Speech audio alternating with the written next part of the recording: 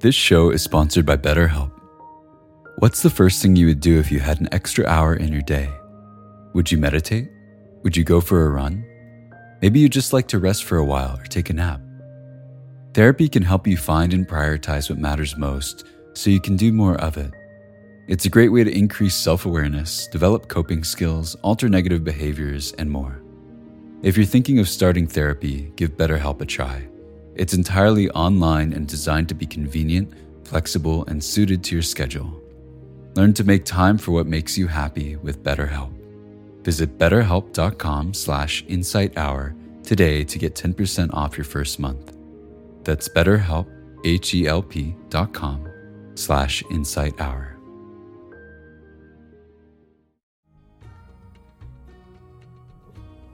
In order for us to awaken to the hidden possibilities of life,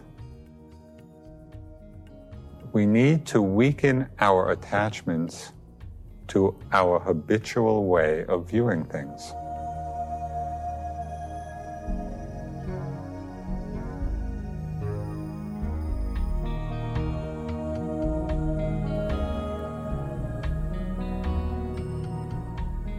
Welcome to the Joseph Goldstein Insight Hour.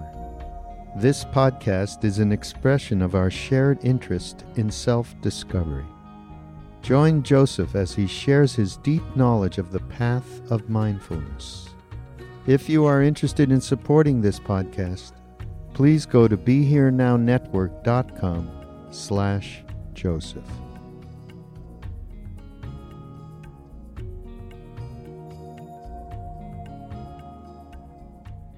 In honor of yesterday's Wesak celebration, for tonight speak of the Buddha's life and journey, but particularly the meaning for it for us in these times. And on Sunday, we'll again resume the series on the Satipatthana Sutta, which I've been talking about over the last month or so. We can consider the Buddha's life on different levels.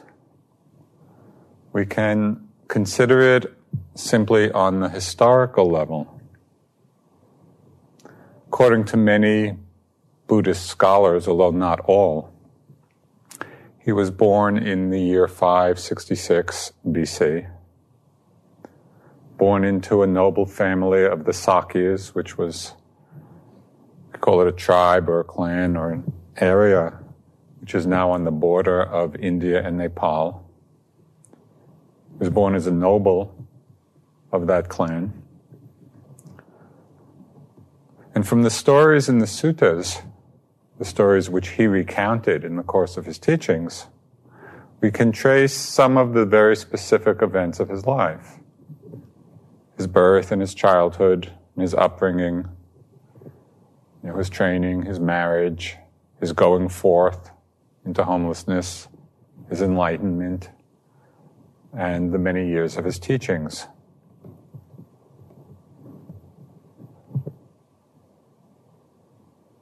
These are all the specifics of the particular historical individual.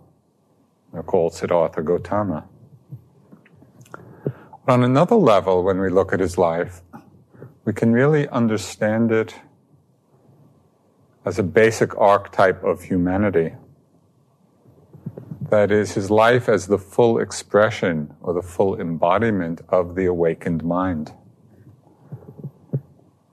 On this archetypal level, the Buddha's life is not simply the strivings and the realizations of a particular individual.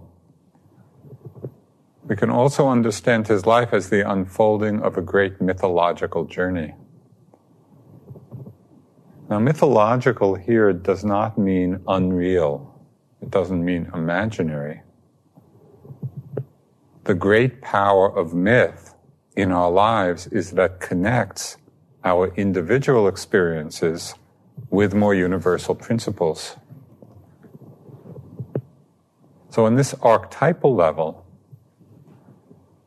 the Buddha's life reveals to us aspirations in our own.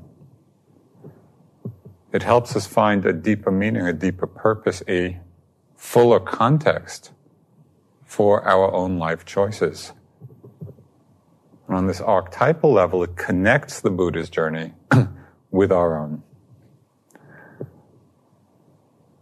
In the book Hero with 1,000 Faces, Joseph Campbell, who, as you all know, is a great scholar of the world's myths, he uses the Buddha's life in particular as this archetypal journey of spiritual awakening. So I'd like to frame the talk tonight in terms of the stages of this journey.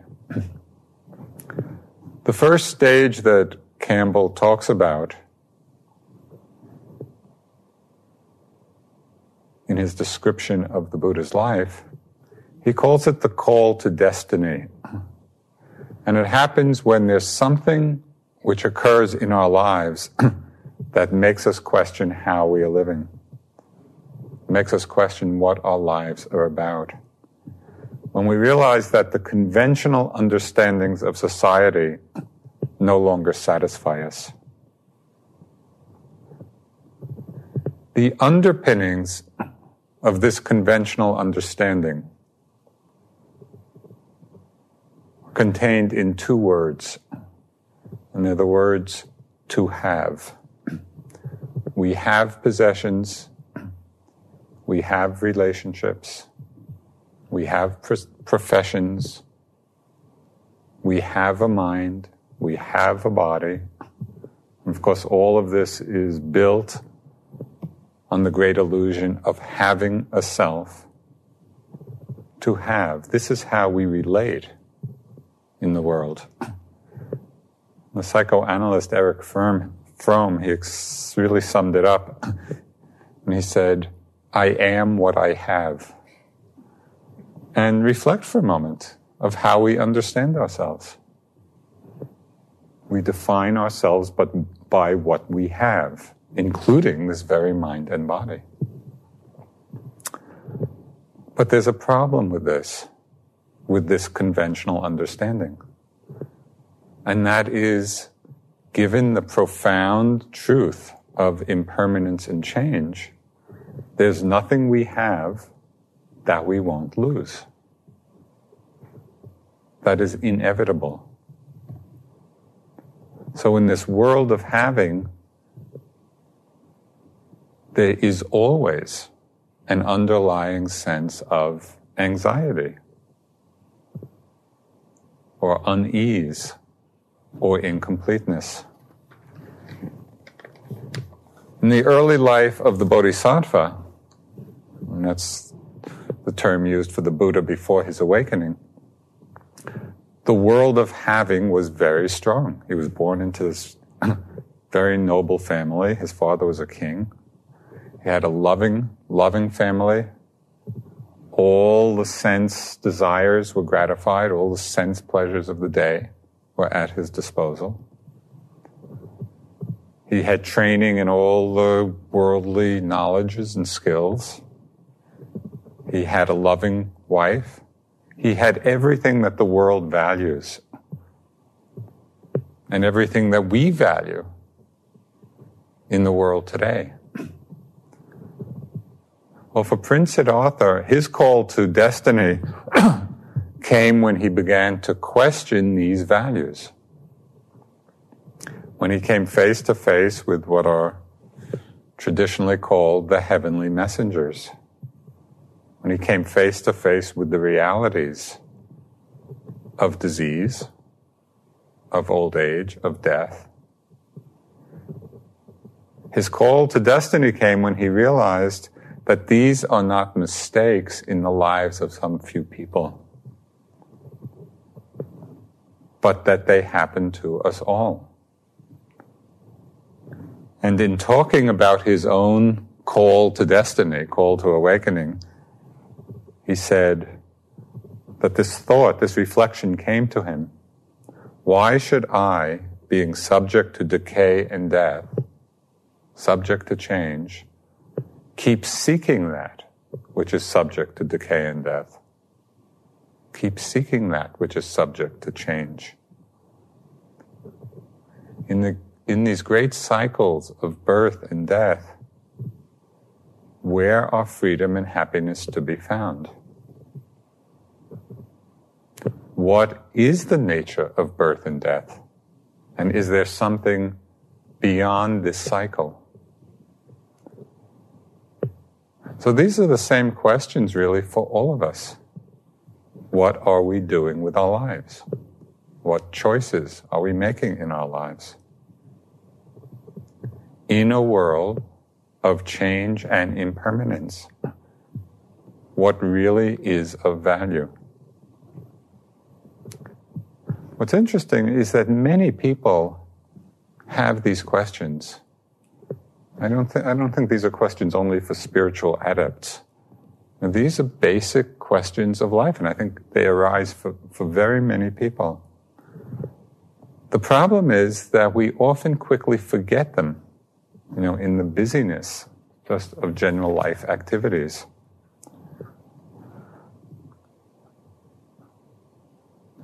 But each one of us here, obviously, has had some deep call to awakening. Otherwise, you wouldn't be here. There's quite a major dedication and commitment of effort to be here to do this kind of practice. Each one of us has had events in our lives that brought us to this point. When I look back at my own life,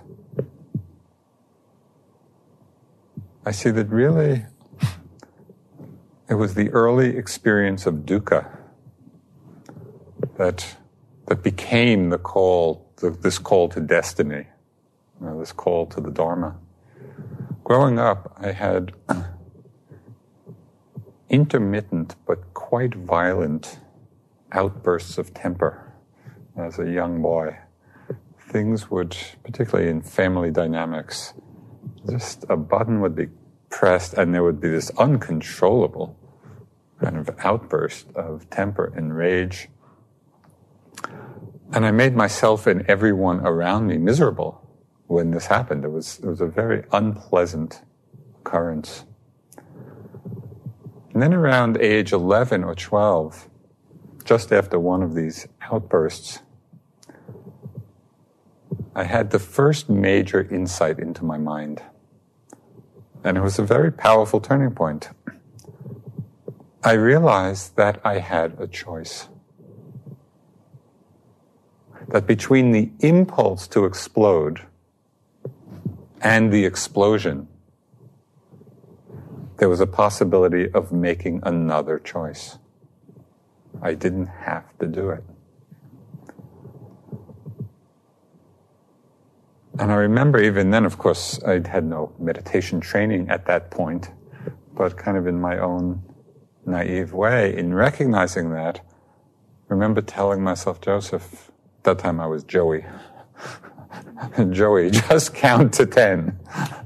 You have this impulse to explode. Count to 10. Yeah, and it was very powerful because it really was this first insight into the possibility or the seeing of intention, because I didn't have all these words at the time, but that's what it was. And it transformed. I mean, that was a turning point, in that particular behavior pattern. So that was one arena in looking back where I said, yes, something turned my attention back into my own mind. And then not long after that, when I was 12, my father died, and it was quite suddenly. And even though it took many years to actually let it in and process emotionally, there was really a very profound recognition of the fact of death. Someone is there, and then suddenly they're not there. And at 12, it was like, whoa, what is this about?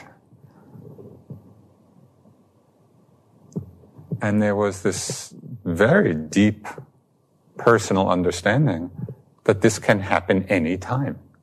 This was completely unexpected, out of the blue.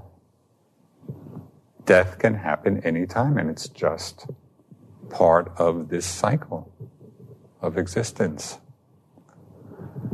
So I think reflecting for each one of us on the early seeds of our turning towards the Dharma, or even perhaps more recent events, on those events that have brought us to this journey of understanding ourselves.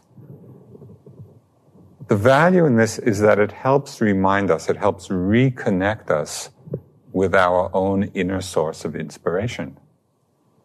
It reminds us, particularly in times of difficulty in our practice, it reminds us why we're here, why we're doing this. And it also helps us remember that our practice and our experience now is really part of a much larger journey.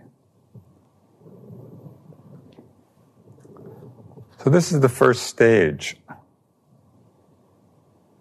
of this mythological unfolding of awakening, the call to destiny.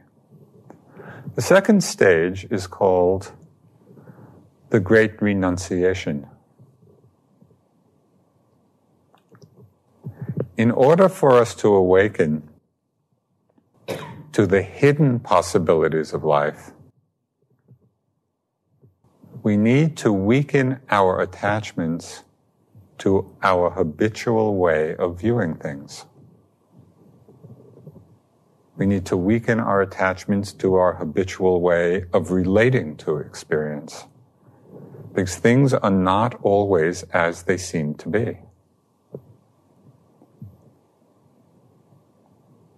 It takes a kind of renunciation to come out of the seduction of appearances.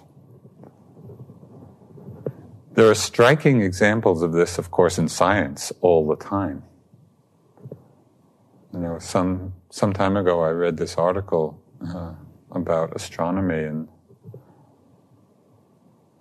previously they had thought in the area of the sky around the Big Dipper, my favorite constellation, that there weren't a lot of other stars. The relatively empty part of the sky. And then they got, through a more powerful telescope, I don't know, there was the Hubble telescope or one of the others, and they discovered hundreds of millions of new galaxies. It made me think, we might very well be missing some things in our perception of the world. Hundreds of millions of new galaxies, where we thought it had been relatively empty. And there's another, I'm not actually, don't have much of a science background, but there are these few little scientific facts that kind of just catch my imagination. Another one, which really just opened up this possibility of hidden realities. I read someplace that phenomena on the level of quantum reality, whatever that is, that phenomena on the level of quantum reality to the size of a sugar cube is the same as a sugar cube is to the entire observable universe. So it's like going backwards from the entire observable universe to the sugar cube, as the sugar cube is to that quantum world. So there's amazing dimensions of things that we just don't know anything about in our ordinary understanding of the world. But as we undergo this meditative process, we begin to at least get glimpses that there's this same vastness within ourselves, within our own minds. Time and space take on very different meanings, and we might have some senses of that in our own practice. But when meditation is very advanced, it really opens up into different understandings. I don't know whether many of you have read Amy Schmidt's book on Dipama, and our teacher who had this extraordinary attainment, both in Vipassana, in Samatha practice, in Jhana practice, in psychic powers. And there are these stories in the book which are quite extraordinary. You know, in one of the experiments that Munindra was teaching her, he had her go into the future. And at that time, U Thant was the Secretary General of the United Nations. So this is quite a while ago. And he was scheduled to be giving a talk in a month's time. So Munindraji had Dipa Ma go into the future a month, hear the talk, write it all down, and kind of, come back. Or then a month later he gave the talk. It was the exact talk, word for word. And she all did that just in her meditation, sitting in Burma.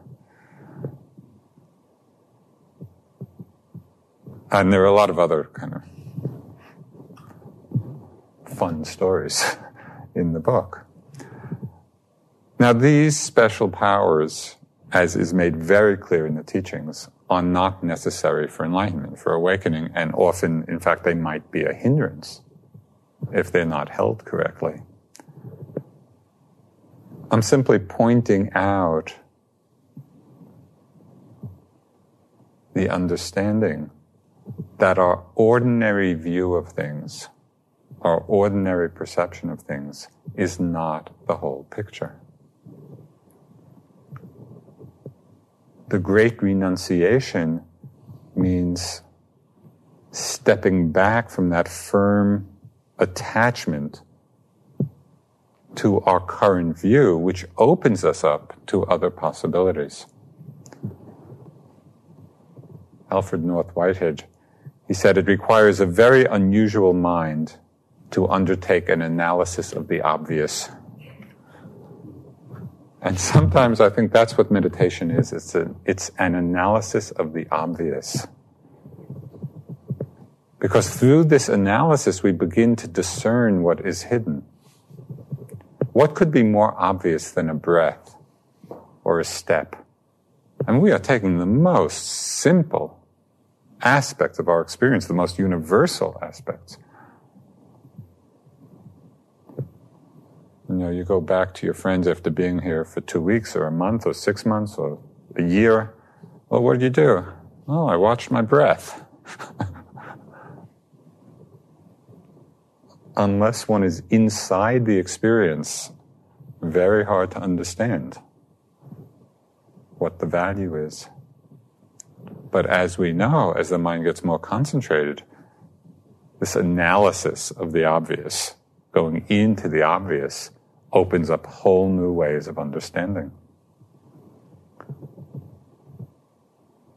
So the great renunciation is not only letting go of our fixed notions of things being a certain way, it's also a renunciation of having as our deepest value, as our basic concept for relating to the world. And we see very deeply for ourselves that the wholesome qualities of mind are a much greater source of happiness than anything we could have or get or possess.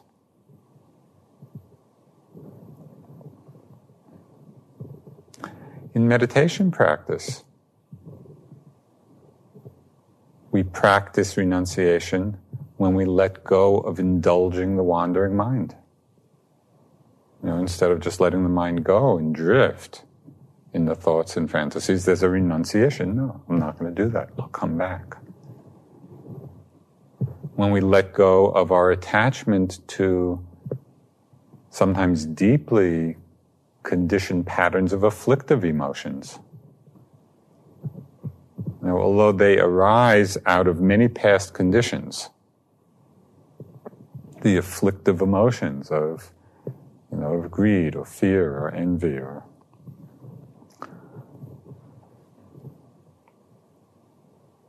how we relate to them arising is our choice.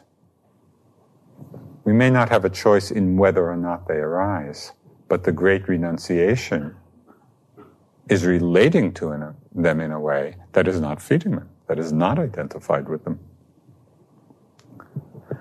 We practice the great renunciation when we let go of pleasure as being the guiding principle for our choices. So it's not always about what feels good. That's not necessarily, right, a source of wisdom. It takes a renunciation, a willingness to step back from that and to really assess, is this skillful? Is it not? Where is it leading? There's a wonderful, familiar quotation from Henry David Thoreau, which I think so kind of expresses what we're doing here. He wrote that, "I went to the woods because I wished to live deliberately, to front only the essential facts of life, and see if I could not learn what it had to teach, and not when I came to die discover that I had not lived. I went to the woods because I wished to live deliberately, to front only the essential facts of life." That's a great blurb for meditation practice, and it's really what we're doing here. So for the Bodhisattva, this stage of the journey, the great renunciation, manifests when he gave up his worldly life. He left the palace, he left his family, he left all his interests, he left the busyness of the world, and he began his quest. And as most of you know, he studied first with some of the great teachers of the day, mastering the jhanas, mastering the different concentration practices. Being unsatisfied with that, he then undertook what was common in India in those times, the great ascetic disciplines, really the self-mortification of the body as a way of conquering the self. Seeing that was not effective. And after 6 years, he gave all that up. He took some nourishment, and he prepared for the third stage in this great journey of awakening. And this is called the great struggle. There's the call to destiny that awakens us out of our habitual way of seeing things, the great renunciation, where we give up holding to the conventional understanding. And we embark on this great struggle. For the Bodhisattva, it came to culmination as he sat under the Bodhi tree on the night of his enlightenment. And Joseph Campbell, in the book, he describes in very mythopoetic language the Bodhisattva sitting under the Bodhi tree, the night of the great struggle. And I want to read just a little bit. And it's very vivid description. So for the fun of it, you might just sit and let yourself enter the language, this mythopoetic language. So the Bodhisattva placed himself with a firm resolve beneath the Bo tree, and straightway was approached by Kama Mara, the god of desire and death. The dangerous god appeared mounted on an elephant, carrying weapons in his 1,000 hands. He was surrounded by his army, which extended 12 leagues before him, 12 to the right, 12 to the left, and to the rear as far as the confines of the world. The protecting deities of the universe took flight, but the future Buddha remained unmoved beneath the tree. And the god then assailed him, seeking to break his concentration. Whirlwind, rocks, thunder and flame, burning coals, hot ashes, boiling mud, blistering sands, Mara hurled against the Bodhisattva. But the missiles were all transformed into celestial flowers by the power of Gautama's 10 perfections. Mara then deployed the forces of desire and pining and lust. But the mind of the great being was not distracted. The god finally challenged his right to be sitting there, flung his razor-sharp discus angrily, and bid the towering host of the army to let fly at him with mountain crags. But the future Buddha only moved his hand to touch the ground with his fingertips, and thus bid the goddess earth bear witness to his right to be sitting where he was. She did so with 100, 1,000, 100,000 roars, so that the elephant of Mara fell upon its knees in obeisance to the future Buddha. The army was immediately dispersed, and the gods of all the world scattered garlands.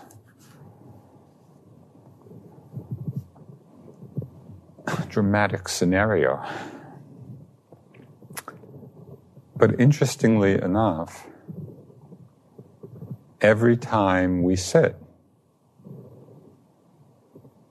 in every moment we are attempting to be mindful, we are like the Bodhisattva under the tree, confronted by the armies of Mara. The very same armies of desire and fear and sleepiness and restlessness and anger and doubt and pride and conceit. The mountain crags and blistering sands and boiling mud are just poetic representations of these very forces in our own minds. Every time we sit, we are sitting under the Bodhi tree.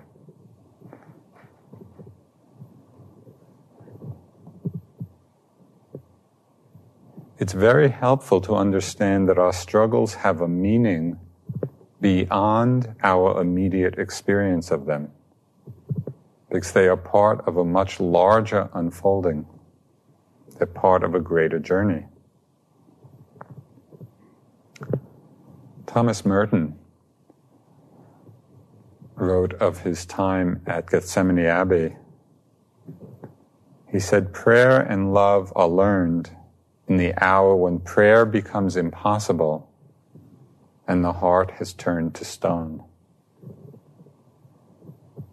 It's in times of our greatest suffering, our greatest difficulties in practice, that the Four Noble Truths are most clearly illuminated. At that point, suffering is not theoretical. We're in it. Can we examine its causes? Can we see the possibility of an end? Do we know how to come to that end? Right there, we are living the Four Noble Truths. It's important to put the struggles, the armies of Mara, the stage of the great struggle, in context.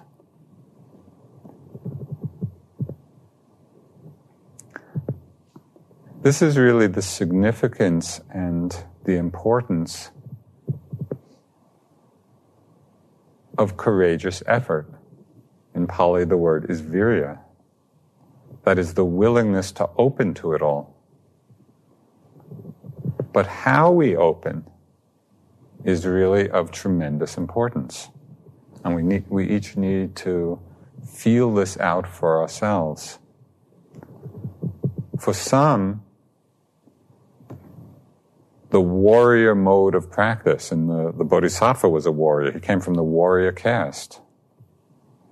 And a lot of the language of the suttas is warrior language.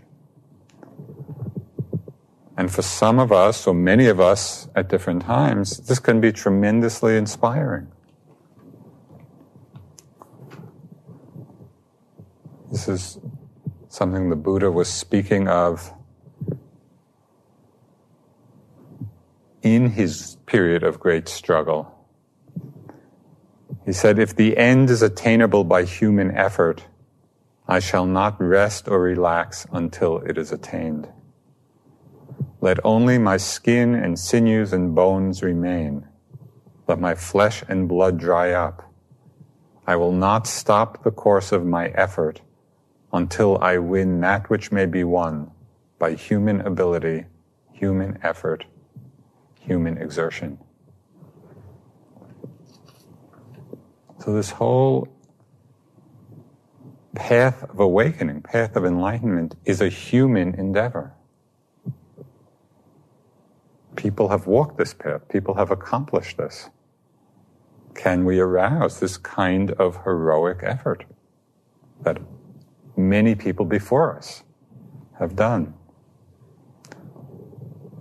Dipa Ma told the story when she was beginning her practice. She was so weak and so ill, she had to crawl up the stairs to the meditation hall.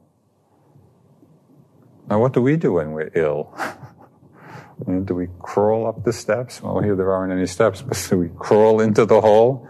Or do we kind of, I think I'll just take it easy.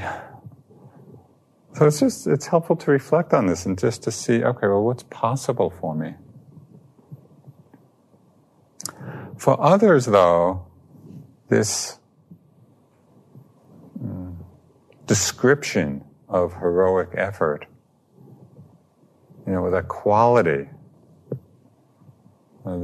described in this way, may not resonate very deeply. It might seem too daunting, too impossible. We think of that and we just get discouraged or self-judgmental. I could never do that. So the other aspect of virya is expressed not as the heroic striving,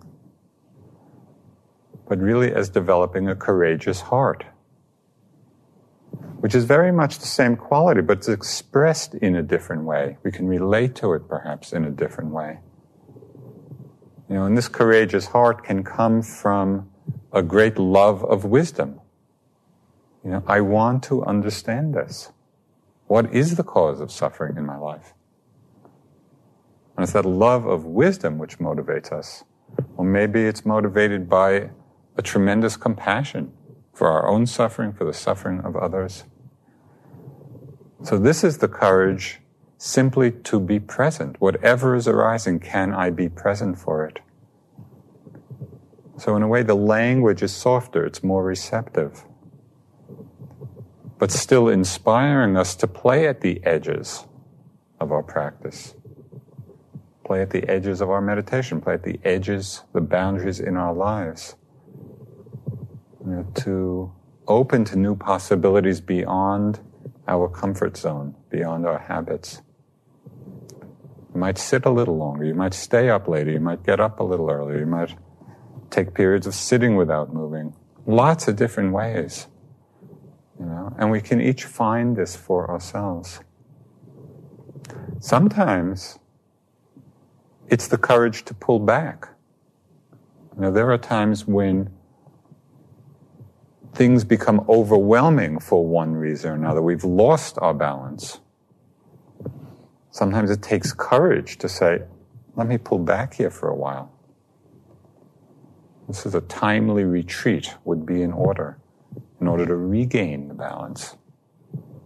So it's all a sensitivity to our experience and how it's unfolding, to find what's appropriate. There's the call to destiny. There's the great renunciation. There's the period of the great struggle. The last stage of this sacred journey is called the Great Awakening. And for the Bodhisattva, this happened in the 3 watches of the night. Of the night he sat down under the Bodhi tree.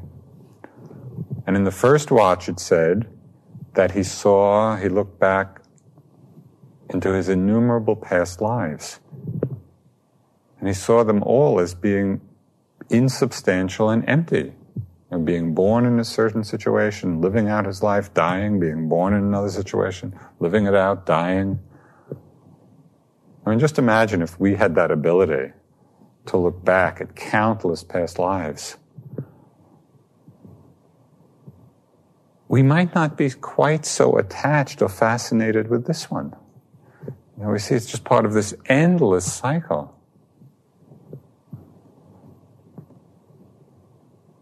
But even if we don't have this ability, which probably most of us don't, we can look back at all the past experiences of this life. Because really, it's the same thing. Where are they now? We look back to experiences as a child or a young person or an older person or even last year or last month or last week or yesterday. Where are all these experiences now? What has happened to them? What are we holding on to? And even more importantly, what new experience do we think will finally fulfill us, given that none of our past experiences have? But still the mind is looking. Maybe the next something. So in the first watch of the night, the Bodhisattva saw all this endless procession of past lives. In the second watch, he penetrated into the law of karma, of how actions bring results, seeing the destinies of other beings from life to life, and how beings were reborn in different circumstances according to their actions, according to their karma. And it's said that this awakened in him the great compassion, because in surveying the world with this great eye of wisdom, and seeing beings, as it said, hurrying and hastening through this round of rebirths, seeking happiness, and yet not knowing the way. And so it said that it was seeing that awakened or brought to fulfillment, right, this great motivation of compassion.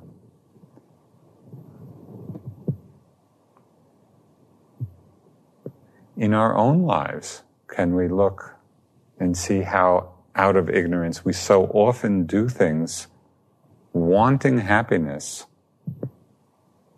and yet doing the very things that bring about suffering? We can see it in the variety of all our addictions, both the big addictions and even the small addictions. We think that it'll bring us some kind of happiness. And yet the very force of addiction brings about suffering. So the Buddha pointed out that the key to understanding this great karmic unfolding lies in the power of motivation. That's the determining karmic force. Everything rests on the tip of motivation. So one of the great opportunities of this kind of retreat for all of you is that it provides the space in a sustained way, in a subtle way, in a refined way, to really begin to understand the subtleties of our own motivations, to begin to discern which are skillful, which are not skillful, which should we act on, which can we let go of. The Dalai Lama had some very beautiful words to this effect, and this is when he was at a Western Buddhist teachers conference at Spirit Rock. This was a number of years ago. He made this one comment which really stuck in my mind. He said that the quality of the motivation is a much truer measure of our actions than their success or failure. And I thought, that is a very un-American thing to say. Mostly we measure our actions by their success or failure. And he's saying that's really quite unimportant. What's really important is the motivation behind the action. So that's tremendously empowering, because we often can't control the outcome, the success or failure of what we do, but we can understand and reflect what our motivations are. Then in the third watch of the night, said that the Bodhisattva penetrated or opened to the understanding of the Four Noble Truths and the law of dependent origination. How the mind creates suffering through attachment and clinging, and how it can be free by letting go of attachment. And then at daybreak, it said just as the morning star appeared in the sky, the Bodhisattva's mind opened to the unconditioned, open to the deathless, that which is beyond birth and death, open to that place of freedom. I just want to read to you the quite famous verse. It said that this was the first song of enlightenment that occurred to him in his heart, in his mind, after this great moment of awakening. I traveled through the rounds of countless births, seeking but not finding the builder of this house, the house of self. Sorrowful is birth again and again. O house builder, you have now been seen. You shall build no house again. Your rafters have been broken, your ridgepoles shattered. The rafters are the defilements, ridgepole is ignorance. Rafters have been broken, your ridgepole shattered. Mind has attained to unconditioned freedom. Achieved is the end of craving.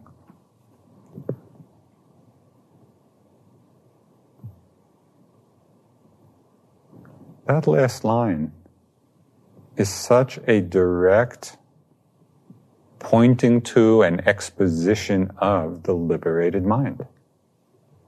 What is the Buddha saying he has accomplished in this moment of awakening? Achieved is the end of craving. So that is our practice. So just for a moment, let's practice enlightenment. Now just sit for a moment and relax back into the mind of no craving, mind of no clinging to anything.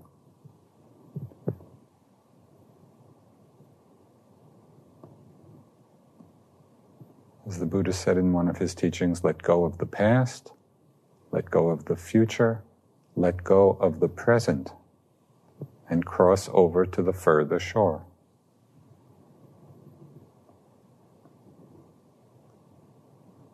Let go of the present.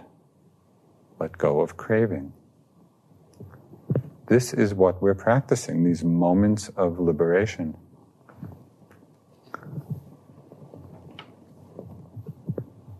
Tulku Urgyen, who was one of the great Dzogchen masters of the last century, in one of his teachings he said, short moments many times.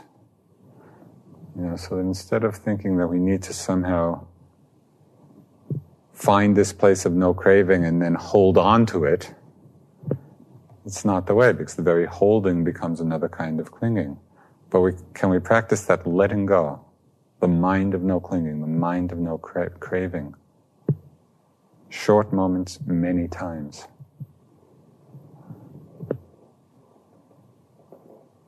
The Buddha was enlightened at the age of 35. He spent time around the Bodhi tree, various contemplations. Then he walked slowly to Sarnath, right outside of Benares, where he met with the group of 5 ascetics he had practiced with. His first sermon, turning the wheel of the Dharma, setting the wheel of the Dharma in motion.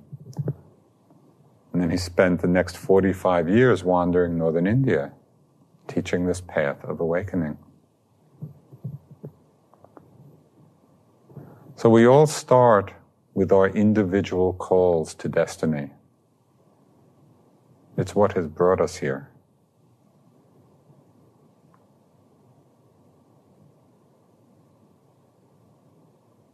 It's renouncing or going beyond the conventional views of the world. That is the great renunciation. going through all the struggles,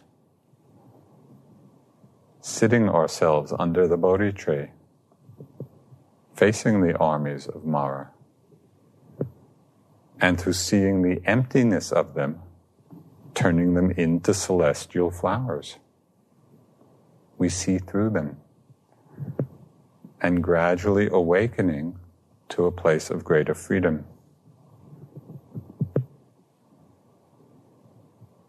And I think, as many of you realize, as our practice unfolds, we understand more and more fully that we are not practicing for ourselves alone.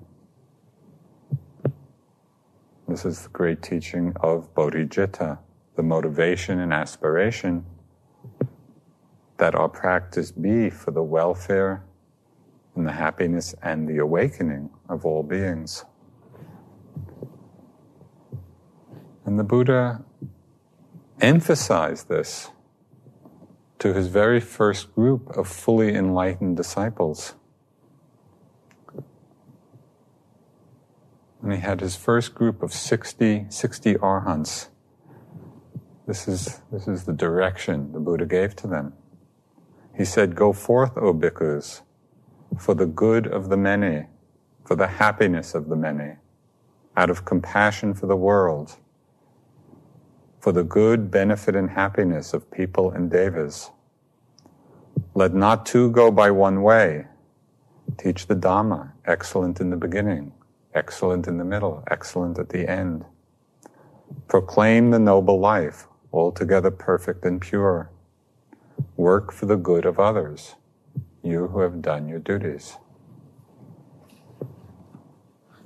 So from the very beginning, this motivation of bodhicitta is present.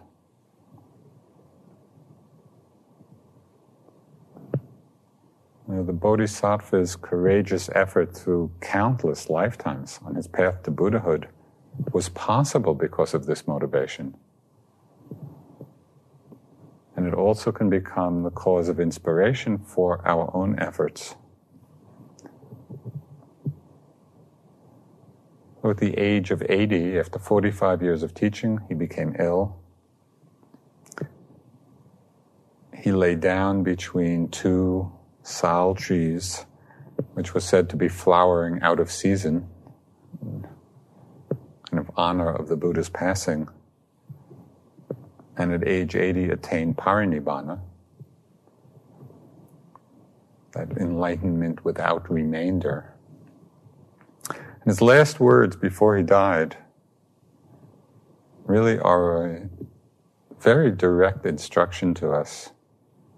And I think to recognize their import, just imagine, here's the Buddha, 80 years old, dying, having spent 45 years teaching this path. Many of his disciples, and it said many unseen beings, devas and brahmas, were attending at the time of his death. So clearly his last words were undoubtedly well chosen. This was his last teaching to us. He said, "With the light of perfect wisdom, dispel the clouds of ignorance. Subject to decay are all conditioned things. Practice with diligence."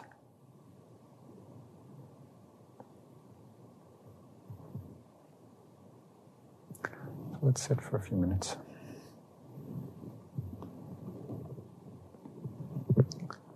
With the light of perfect wisdom, dispel the clouds of ignorance. Subject to decay are all conditioned things. Practice with diligence.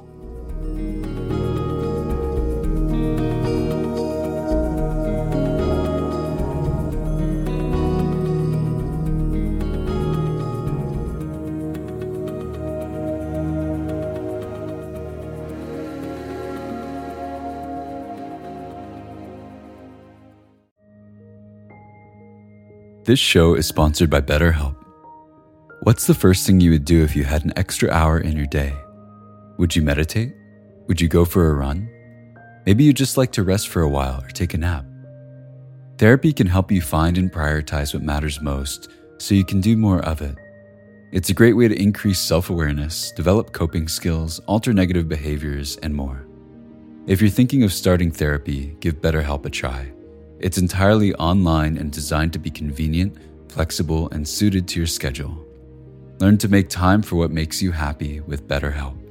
Visit betterhelp.com/insighthour today to get 10% off your first month. That's BetterHelp, HELP.com/insighthour.